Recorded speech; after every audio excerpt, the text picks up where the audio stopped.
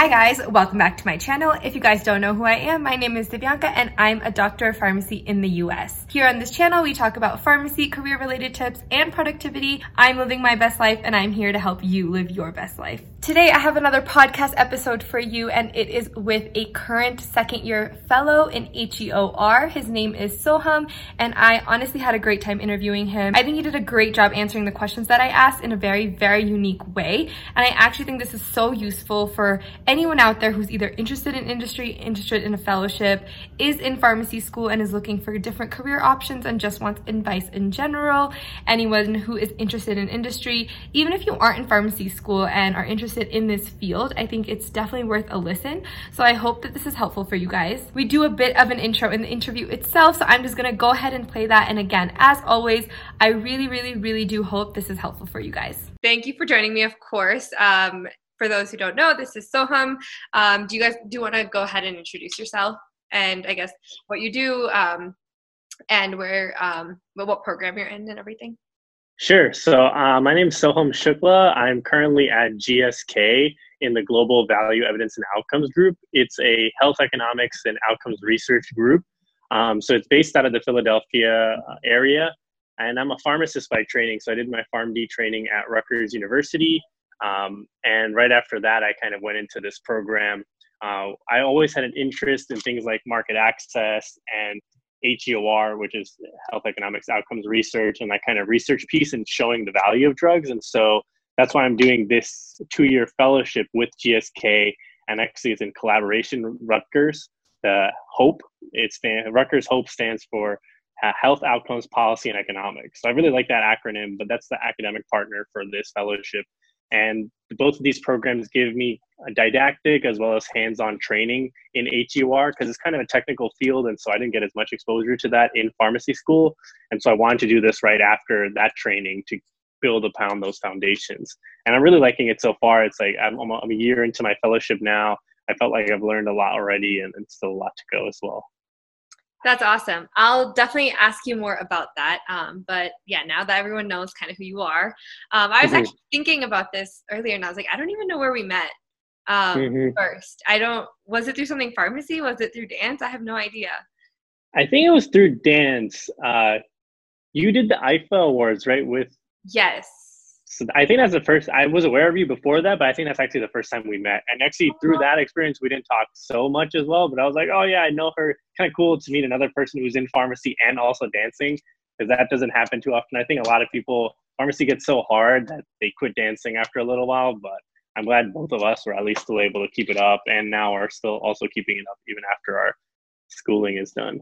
Yeah, no, you're totally right. I completely forgot about IFA, but wow, you were right. It's so long ago now. It's like 3 years ago. But yeah, that was a long time ago. Wow, that's insane. So I'm going to shift gears a little bit for everyone. I guess I haven't even prepped Soham with these questions. So if you need some time, let me know. But I basically just want to touch upon different things in regards to fellowship, the midyear process, and just being in the industry in general. Sure. So let's tackle midyear first. What in general are your thoughts about midyear? If there was one thing you could change about the whole process, and this is in a non-COVID world, what would that be? Sure, yeah. So midyear, as everyone will tell you, was a zoo, and it feels always like an unnatural way to go through this job application process. It's always surrounded with all of the stress because at the end of the day, all you want to do for yourself when you're looking for programs, like I want to meet people that I feel like I really connect with, and I want to go after a program where I feel like I'll be getting what I want out of it, meaning to get some kind of learning and development out of it, accelerate my career, launch my career, go really far.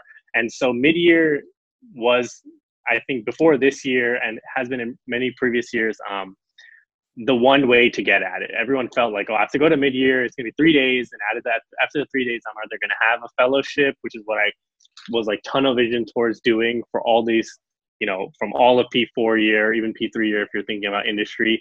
And it's like do or die, right? And so that part of it always felt a little bit unnatural to me. However, it is a really quick and neat way to meet a lot of people really quickly.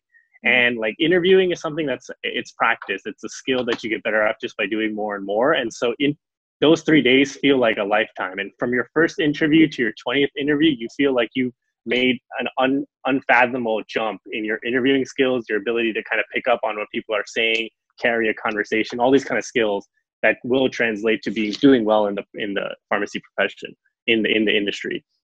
And so I think that's what you really want to focus on throughout the process. It's going to look a little different this year because of COVID. It might be more spread out. You might be talking to people differently now virtually. It's actually virtual. Huh? Yeah, so Midyear is going to be virtual. So we have to see how that's going to work. But if you really get to the crux of it, it's like trying to get at the people and trying to figure out what they're trying to say and what they're trying to share about the program, and comparing across different people that you're talking to, and being able to synthesize all of that information at once, and then taking a step back and then picking one, making a decision where you want to go. Mm-hmm. If you had to, I guess, fix one thing or change one thing about the whole process in general, or I guess it doesn't even have to be process related, what would it be? Yeah, so there's a lot of clouding around, I think, the core parts, like what I was trying to say in the previous answer. So everything that's not is either detracting from that, I would get rid of. And so these are certain things like the application process. Some programs require a lot of different things that you feel like are requirements because it's just a process that you just mindlessly go through. And so I would try to thin some of that out, because now it's virtual. It's going to be even harder to make the connection. So if people are already stressed about how am I going to make connections with enough preceptors to get recommendation letters, or how am I going to, figure out how I should format my letter of interest? Should I send virtual thank you cards, or should I send virtual thank you emails? All that stuff, I think, is just clouding the process of just trying to get to know someone in the time you have to talk, right? So if you kind of get rid of all that stuff, you can spend more time doing research on companies.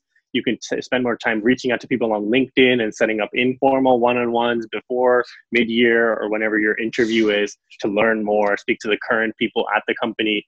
That's what I think should be your limited time that you have between now and virtual Midyear. Yeah. No, I think both answers of yours, I think you summed it up really well. Obviously, having gone through Midyear this past year, I completely agree. I think there are parts of the process that, like you said, really cloud the true intention of it all. It already kind of feels like not reality, right? Like that's not how it happens in the real world, like you said. So I really agree with that. And that's a point that I kind of always hone upon if anyone asks me, is like, everyone is always so worried about, the paper clips and the staples and the thank you notes. And it's like, those are really not what it's about. Even if you don't do any of that and you're a good candidate, you will probably get picked. So it doesn't really matter at the end of the day. But no, that's a really good point for all of that. So thank you for that. Next, if someone were to be going into their first year of their fellowship right now, so people probably started about a month ago, what are one or two pieces of advice that you would have for them? And maybe you don't have to make it COVID specific, but since you've been working remotely as well, I can only imagine how hard it is to start remotely in a fellowship. So if you have any specific tips, then go for it.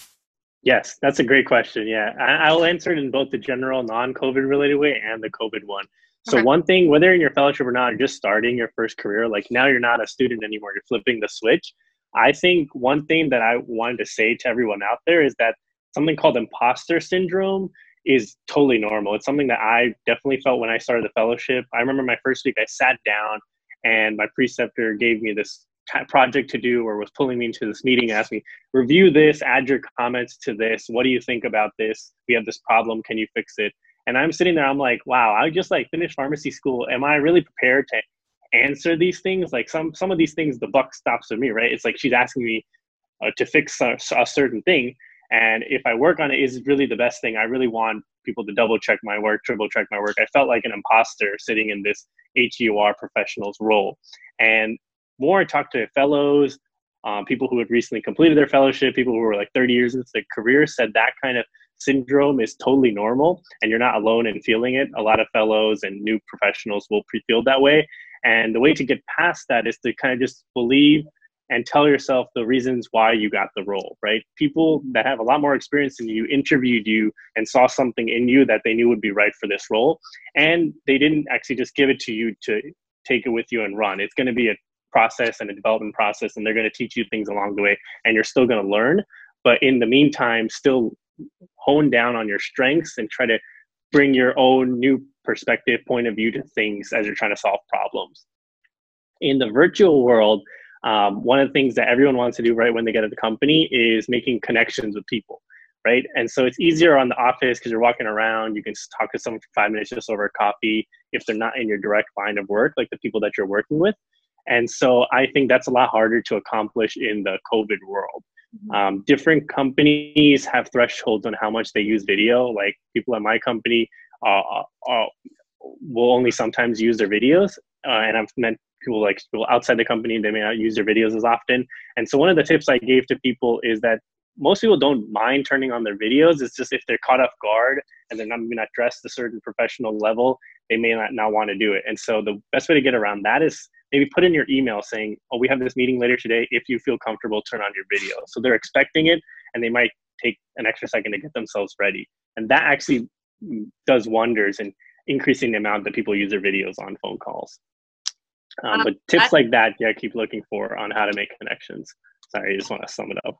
Second thing is a great tip, and I need to take this, I will be using that going forward because, I also started a role during COVID, and in my internships, I was great about that. I was great about reaching out to people and networking because that was why I was in the internship mainly, but I've definitely slowed down and tried to just grasp the role right now, so that is a good reminder for myself. But the first thing that you mentioned, I think is something that people don't talk about enough. Actually, I don't know if I've ever heard anyone give that as a piece of advice. Like maybe if you were to directly ask someone, they'd be like, yeah, I feel that way, and it's normal to feel that way, but no one, at least to me, has ever come out and been like, that is my piece of advice. And I think that that's really important because especially when you're going through the interview process, you're trying to convince everyone that you're this great candidate, which I'm sure you are, but like everyone says, they know you're coming in with no experience, but it's something else to feel that. And I think that, like I said, I'm currently definitely feeling that. So that's definitely a soundbite I want to take from this, because I don't think people talk about it enough. So really good point there. This is personally helping me. I don't know if anyone else is listening to this. That's all we want. Always personal help. One person. Yeah, no worries. So I guess let's switch into talking about the pharmaceutical industry. I guess specifically on my channel, I've talked about that. It's very obvious that's been my interest for a while, and that's obviously what I pursued, and so have you. So now that you've been at a bigger pharma company for a year, what would you say are a couple big pros and one or two cons about working in the pharmaceutical industry as a PharmD? Yes. And I'd just like to start by saying everything that we're talking about in the video today are my own views, and they don't reflect that of GSK or Rutgers. But I think it's a really good question to ask the people on their own personal pros and cons to their experience. And so some of the pros, I think, are getting to really get at putting the clinical and the science and the really interior want to do good together with kind of the business and the operational mechanisms to make these things a reality, right? A lot of people, when they're kids, they're like, I want to grow up to cure cancer, right? And it's such an abstract idea at that point. What the pharmaceutical industry does is kind of putting all these different pieces together to make that a reality. And that's one of the things I've learned about working at a bigger pharmaceutical company is all these different people that are all doing their part to play into the larger scheme. And when we set goals for ourselves, every department sets their own goals, and it's a little goal that's an operational piece to get at the bigger goals of the company. And the bigger goals of the company are always going to be helping the best medicines get to the patient. And so what I've tried to do in my role is not only work in my department, meet people in the lab that are doing the lab work and the bench research, or meeting people in the commercial department that are working on making these advertisements or directed physician pieces and things like that. And it kind of related to that would be the con of working in big environments. And so sometimes if you don't keep this line of sight towards the end goal, it can be really easy to get lost, right? You kind of get stuck in your own work, or you miss the bigger picture of it. And so it can get kind of monotonous. And with any big company, it's such a complex machine. There's going to be a lot of processes that may at face value think it's going to slow things down, or I have to get approval for this thing. I have to really double check with 10 different people to make sure we're doing this the most optimized way. And so if you kind of bring those two together, the pro and the con of this kind of concept, that's one thing I'm still working out and I think the way to get at it is just by talking to people that have more experience to me, leveraging the really experience at the company to really learn and develop along this line. Yeah. From what I have in terms of experience, which is not years, but I totally agree with you. And I guess my experience is a little different. I've always been at either smaller to mid-size companies, but even then, I think really understanding and grasping that end goal is actually really important. And I think that that's something, even in the CRO world, it's like you always have to kind of know who you're talking to, who is the end goal, who is this for? So I think that's a really, really good point. Kind of going off of that, as a PharmD, do you feel like you were well equipped to come into this role in the industry as a PharmD, as opposed to not coming in as a PharmD? And I know that you're in a fellowship, so I know things might be different, but I guess imagine a world where this was just the job and you have the fellowship portion. Of course, people come into the industry without a PharmD. I guess to the best of your ability, how would you, and are you thankful that you have a PharmD to come into this? Yes. Yeah, I think where I'm currently sitting is in a good place to be able to answer that, because where in my department, the people I work with, some of them have PharmDs, some of them have PhDs in HEOR or related epidemiology kind of scientists, and some of them have masters of public health, so they're very public health focused, and some of them have masters of science in like HEOR. So it's kind of different backgrounds people are coming into. But of the ones I mentioned, I think the PharmDs have the strongest clinical background and training. And so at the core, when you're working at a pharmaceutical company, and if your company is larger and it's working in multiple disease states, having that ability to really understand the nuances of different diseases and then understand how to bring value to each of those is really important. And so that's one of the ways I go out of my way to try to differentiate myself on the team. And I try to set up the team so that everyone's playing to their strengths. So like the PhDs that are coming in, they're super strong methodologically. And so when they're designing the studies, you ask them directed questions about, oh, is this the best way to do things?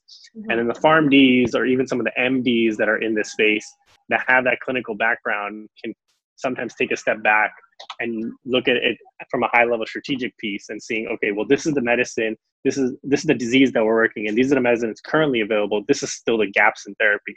I did my rotation actually in oncology units in the hospital, and then now I'm working on oncology products. So I'm able to think back, I was on my rotations, I remember some of these patients had limited treatment options, but they were complaining about certain symptoms and how the chemotherapy was affecting them, and bringing those pearls into it during meetings is really vital. And so I'm really thankful I did the PharmD because I kind of figured out how to use it to leverage and differentiate myself on the teams and bring in a critical piece. Yeah, that's awesome. I think people generally do say that, right? Like PharmDs are an asset, but I think you went well into depth as to why. And I think that that's differentiating between the different pieces. And at the end of the day, I think you need every one of those pieces. Like a PhD has its own value and an MD has its own value. But I'm glad that you highlighted the PharmD value in that way. And kind of coming off of that, again, I think this might be the way you answer this might be very dependent on you going to Rutgers, but do you feel like your PharmD specifically and the curriculum that you got helped you succeed in pharmacy? And kind of going off of that, like, did you do anything in school, or did your school help you specifically for HEOR? Because that's something that I don't think anyone even hears of in pharmacy school, or at least I didn't. Apart from like med affairs and stuff like that, that's something you can kind of still hear about. HEOR is definitely very different. Trying to take a stab at that in whatever way you want. Yes, thanks for asking that question, because I definitely do have opinions on that. So I was in pharmacy school at Rutgers, which is very industry friendly. It's a hub of industry, so there's a lot of exposure to there. Like literal fellows were teaching some of my classes, so it's very easy to network with them. But I was part of AMCP, the Academy of Managed Care Pharmacy. I had like a national position there, which allowed me to work with schools of pharmacy across the nation.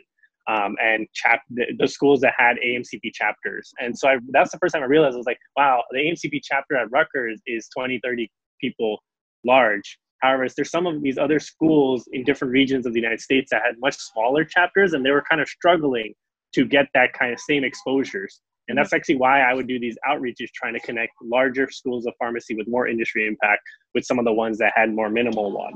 And through that, I kind of learned some of the hurdles that they had to get through to even set up these chapters, or set up IPHO chapters, or they're different like DIA chapters, different organizations trying to get some kind of industry that supplemented their education as opposed to being integral to the education, right? It was always something you had to find extra time to do, and also break all these barriers of some of their administration, maybe limiting these opportunities. And so I think that's a big gap that we need to fill out, is looking at the PharmD as a way to achieve different kinds of job roles, right? Expanding our role. It's the only thing that's going to keep up with this pace of newly opening pharmacy schools, the influx of pharmacists, and the decreasing job share of the traditional community or even hospital pharmacists and residencies. Like if you look at the fellowship rates, it's nothing compared to residency rates and application rates, and right. So it's only to our benefit to have each school expand the opportunities available to students. And so right now, I think it is going out of your curriculum and reaching out to people now through LinkedIn. That's a great resource to kind of figure people out and find out what people are doing, and reaching out to them for 30-minute one-on-ones and kind of offbeat tactics to learn more. And then looking at different websites. So like HEOR, the ISPOR website, is like a treasure trove of stuff. So if you're trying to self-teach yourself this, you go to these websites that professional organizations maintain to learn about it. And these are some of the things I did during my pharmacy school. That's awesome. And it's also interesting that, you were at a school that is known to be, has good knowledge and good connections with the industry, and you still had to go out of your way to gather this information and do that yourself. So I agree. I think on a systematic level, the administrations of different schools do need to implement, I guess, at least a range of variety for options. And I think it's the easiest to go from like a pharmacology class to be like, this is how it will be applied in a hospital. To even branch out in little moments like that to be like, but this is also how it would be applied in XYZ scenarios. So good point there. Kind of looking into the future, this is not an answer that I'm like looking you to be like God in or anything, but especially because of COVID and everything that's happening and you experiencing it firsthand, especially in oncology. I know when I was in my rotation, my last rotation at a CRO, we were dealing with oncology, and that's a complete different world right now in COVID. So in terms of the next few years, how do you see the industry changing, whether on a global scale or for PharmDs or for, just in any way or shape or form you want to talk about it? Yeah, so I think all throughout life, every aspect of life, COVID is making people reassess what actually is possible. There are some things that were written off 2 years ago. We'd never be able to be a fully remote company, or we'd never have to deal with certain things that we're being forced to look at right now, like kids, right, in school. We're never going to be like, oh, we have to make sure kindergarten is achievable through remote learning opportunities. So that's one thing that pharma is being forced to do. And I think it's just going to better the system that pharma is, right? Because right now the lens is on us to deliver a safe, effective vaccine as quickly as possible. But then also a lot of things you don't think about, right? Like making it equally available across the world, and making sure that it's fairly available and things like that and stuff like that. So, and deliver it quickly. So I think that's one way that pharma is going to benefit in the way it can kind of accelerate and collaborate to make these really insurmountable tasks achievable in a way that's super efficient, super optimized, and widely on a volume basis available to people. And so that's something that every company you can see is doing at their own pace. Some companies are really well positioned to pivot really quickly and get things moving. Other companies now have to figure out ways to make things more streamlined to move forward. And so I think we're really applying it to vaccines right now, but once we figure it out, we're going to apply it to stuff like oncology. We'll apply it to other disease states, chronic disease states, even like dyslipidemia or stuff like that. And we'll get there as well. Yeah, that's awesome. I think it's a good point to mention that you have to think past the initial problem solver, which, like you were saying, getting it to people's safety, thinking about what comes after that. These are things I think that, you know, normally in a pharma company you think about, you know, the safety adverse profile. You don't know that until the drug is marketed and you have 2 to 3 years of data and things like that. But to the outside world, it's like not a thing. And I think that it's, you know, good that you mentioned it, even if like students are listening to this, to be like, you should think like that. That's kind of a way of thinking where it's not, you know, surface level. You should kind of go past that. So I like that answer. Thank you. Switching a little more to students and help for students.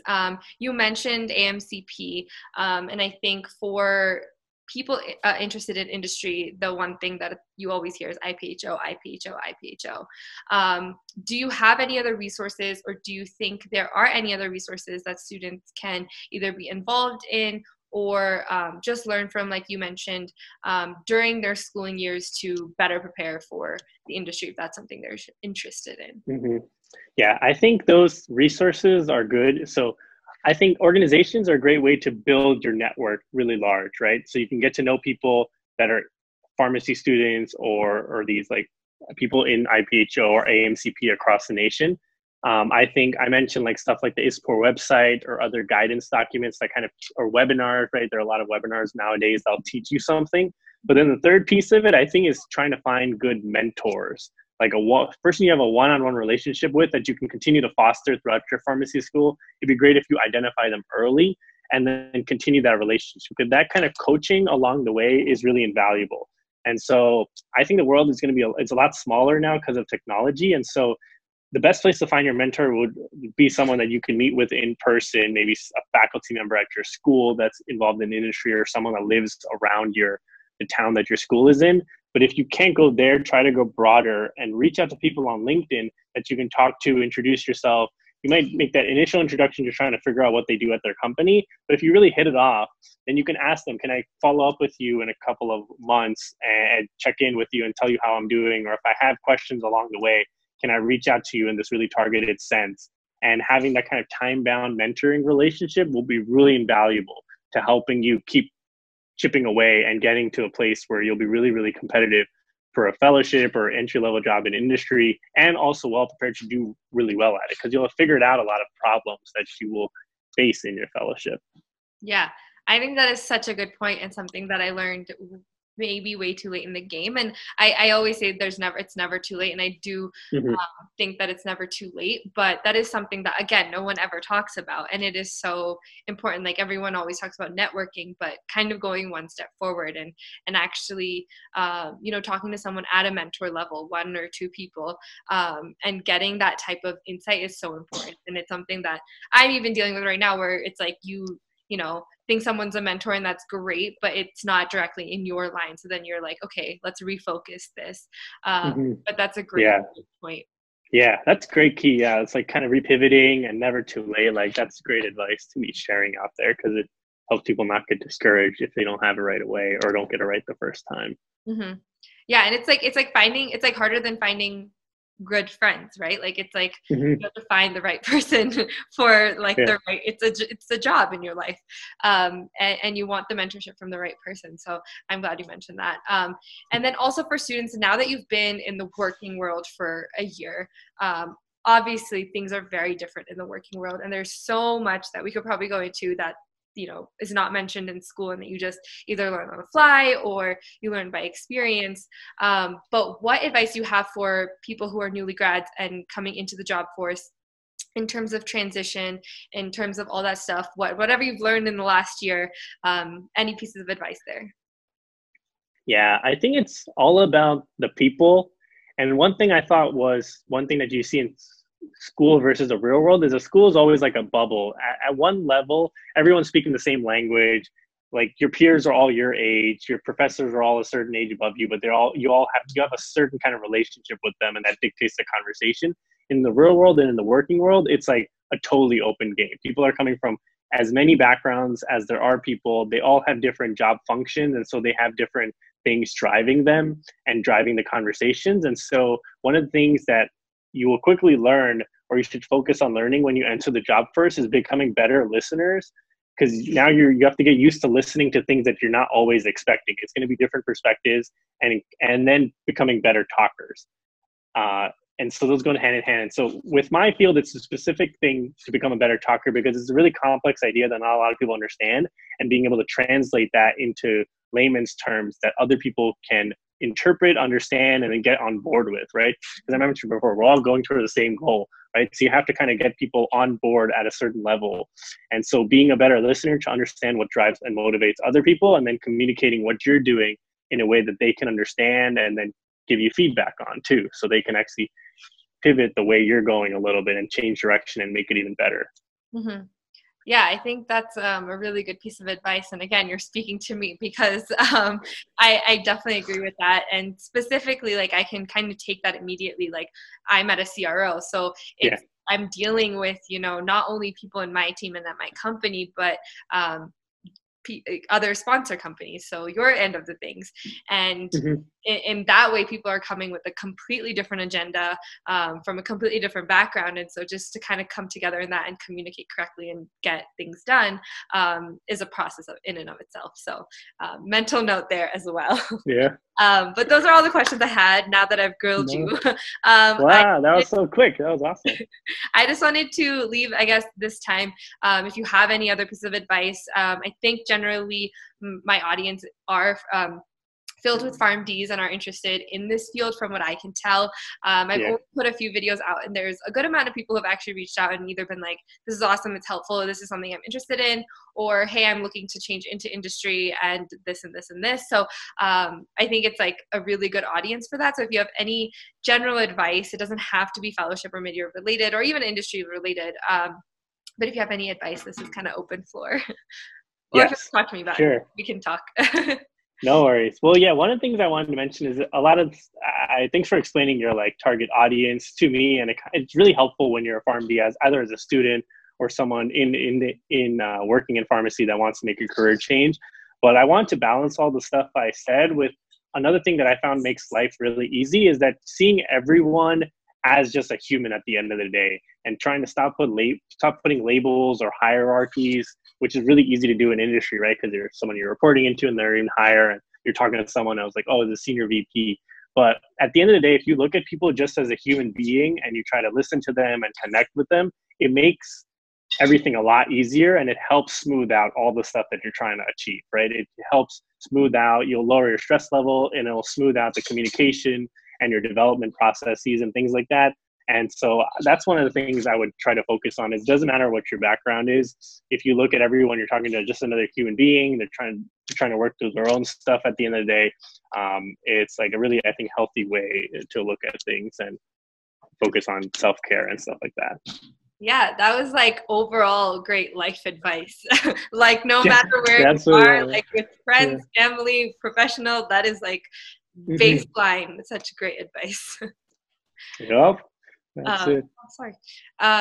No, but yeah, if you have nothing else to say, I don't have any other questions. Of course, thank you. I think your insight is helpful, like I said, not only for me, but I think that other people are starting to listen, and I think this is insightful. And as you were speaking, I think there were definitely some bits that I want to take and really highlight, because there are some really important things that you've highlighted that, at least in, again, my personal experience, even just through normal, LinkedIn networking calls, that I've never heard. And I think that would be helpful for others. So thank you for joining me.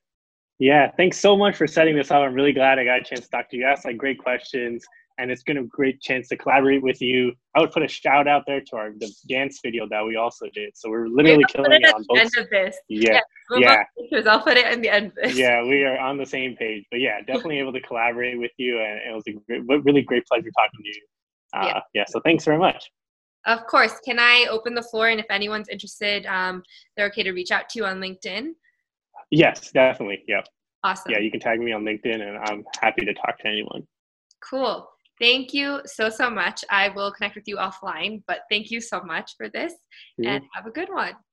And that's a wrap. As you guys can tell, Soham definitely has a lot of insight into not only his role and a fellowship, but being a professional in general and kind of transitioning from being a student to being a professional in the real life world. So as always, I do hope today's interview was helpful for you guys, but even if you guys didn't take away anything, it was honestly very helpful for me. Personally, I will be taking away some tips and applying them to my professional life. So I just want to quickly thank Soham for joining. If you guys are not already, please do subscribe to my channel and just hit the notification button so that you're notified every single time I upload a new video, which is every single Monday. That's it for this video, and you guys will see me next week. Thanks, guys.